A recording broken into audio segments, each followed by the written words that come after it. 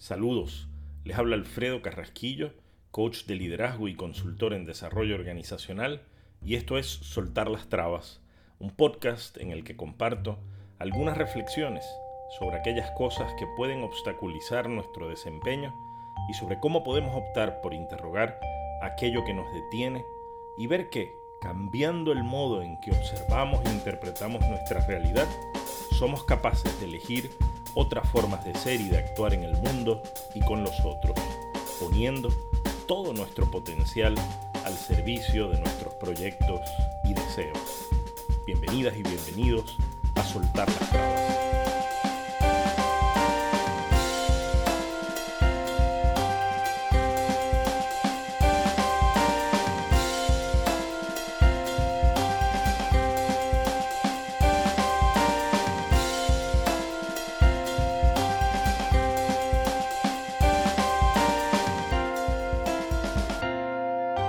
Gracias por acompañarme en este cuarto episodio de Soltar las Trabas. Hoy me gustaría compartirles algunas reflexiones sobre lo que estoy convencido es la zapata más importante para un ejercicio efectivo del liderazgo. No hay duda de que el éxito de todo líder y toda lideresa se juega en su capacidad para liderar personas y equipos, para liderar procesos y resultados, para liderar cambios y conversaciones estratégicas, para liderar innovaciones y, ¿por qué no?, liderar su propia carrera. Pero para poder cumplir con todas esas responsabilidades y dimensiones del liderazgo de manera óptima, los líderes necesitan, primero que todo, ser efectivos en el liderazgo de sí mismos. Es esa una zapata de la que quiero hablarles hoy. Si un líder no es capaz de jinetear su propia vida, las posibilidades de ser exitoso en otras dimensiones del ejercicio de su liderazgo se ven dramáticamente reducidas. Y el liderazgo de uno mismo comienza por el desarrollo de esa inteligencia emocional y de la capacidad para asomarse al interior y conocernos mejor, de la que les hablaba en el episodio anterior. Pero también requiere de la humildad para interrogarnos a cada paso de nuestra vida sobre aquello que podemos hacer mejor. Jim Collins, en ese maravilloso libro titulado Good to Great, hacía la diferencia entre dos tipos de líderes. Uno de ellos es ese que cuando las cosas van bien en la empresa, se mira al espejo, se tira besitos y exclama ¡qué buen líder soy! Y cuando las cosas van mal, mira por la ventana y se queja de esos empleados que no saben hacer bien su trabajo. El otro es el líder que cuando las cosas van bien, mira por la ventana y celebra y reconoce la contribución de todos los integrantes de su equipo. Y cuando las cosas van mal, se mira en el espejo y se pregunta, ¿qué no estoy haciendo bien? Porque no importa cuánto un líder puede identificar errores en el desempeño de otros y responsabilidades puntuales de miembros del equipo en los errores y en las desviaciones, un líder siempre está implicado en lo que funciona y en lo que no está marchando bien.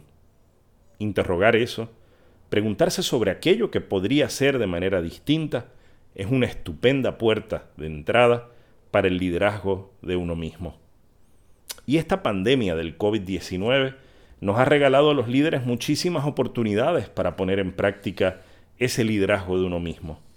Una disrupción de esta magnitud nos ha recordado que, más allá de protegernos y poner en marcha esfuerzos preventivos en nuestras empresas y hogares, cosa que sin lugar a dudas ha sido indispensable, es poco lo que podemos hacer para modificar eventos que nos desbordan.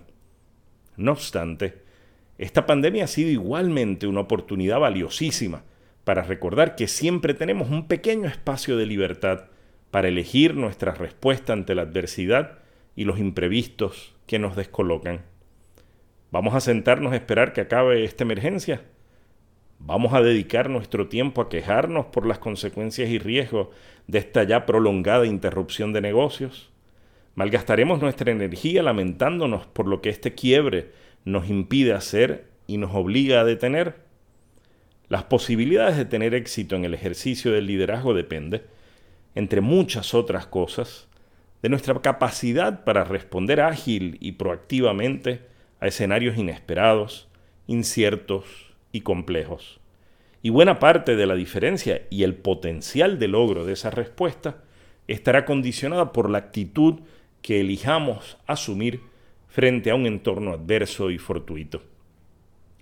De ahí que convenga recordar que en momentos como este, el principal enemigo de todo líder y de su capacidad de gestión no está en el ambiente externo a su empresa, tampoco radica en las posibles ventajas de sus competidores, ni siquiera en los problemas de desempeño de su equipo de trabajo.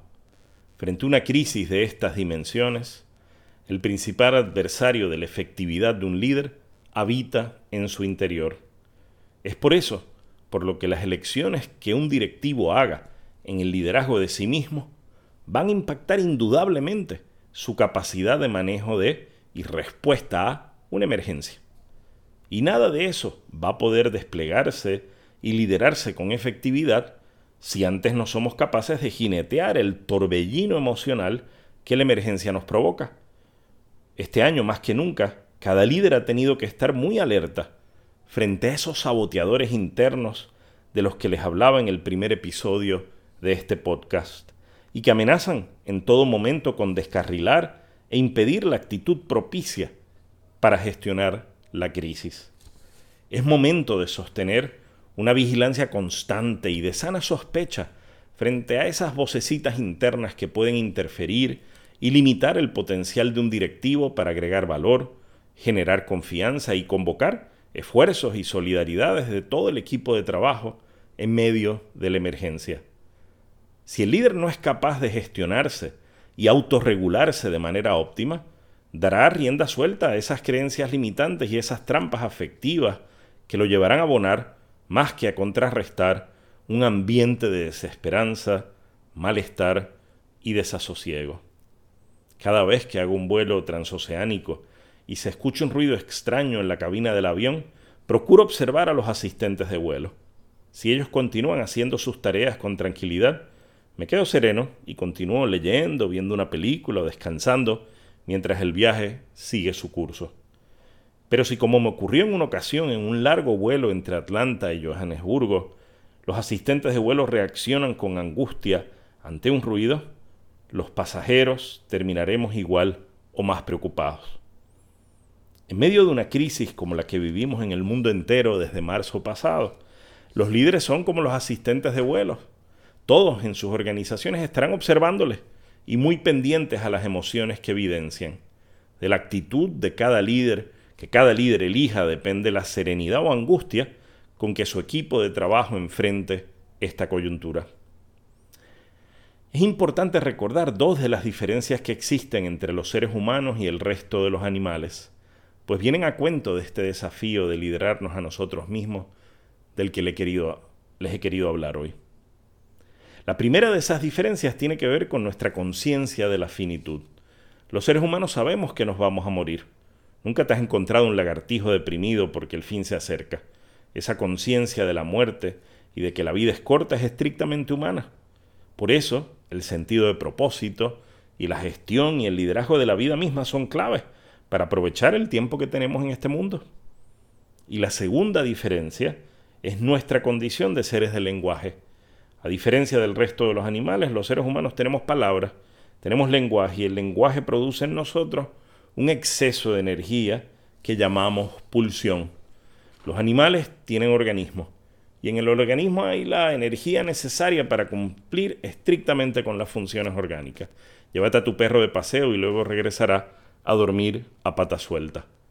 Los seres humanos llegamos a la casa agotados y decididos a descansar un viernes en la noche, luego de una semana intensa, pero si alguien nos llama y nos propone hacer algo que nos gusta mucho y nos resulta atractivo, de repente salen fuerzas donde no parecía haberlas y nos vamos de rumba.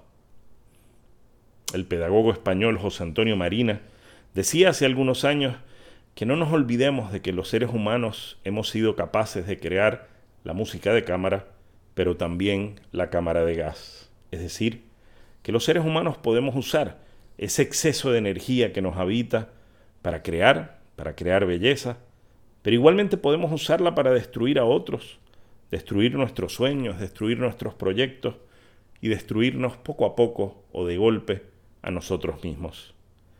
De ahí que liderarnos a nosotros mismos comienza por esa pregunta ética fundamental que debemos hacernos a cada paso y que te invito a hacerte. En el ejercicio de mi liderazgo, ¿estoy haciendo uso del exceso de energía que me habita para crear y construir? ¿O lo estoy poniendo al servicio de patrones destructivos, de creencias limitantes y de prisiones de mi propia creación que lastiman mi capacidad para liderar con excelencia? ¿Al servicio de qué estoy poniendo la energía que me habita en mi vida? ¿Estoy usándola para crear y construir? ¿Logras detectar algunas prácticas o salideros de energía que no son tan saludables o efectivos? ¿Qué modelo está haciendo? ¿Qué ejemplo está haciendo para tu equipo de trabajo en ese liderazgo de ti mismo? Te invito a que me acompañes en el próximo episodio y que sigamos reflexionando juntos sobre aquellos obstáculos que deseamos remover y aquellos riesgos que deseamos enfrentar.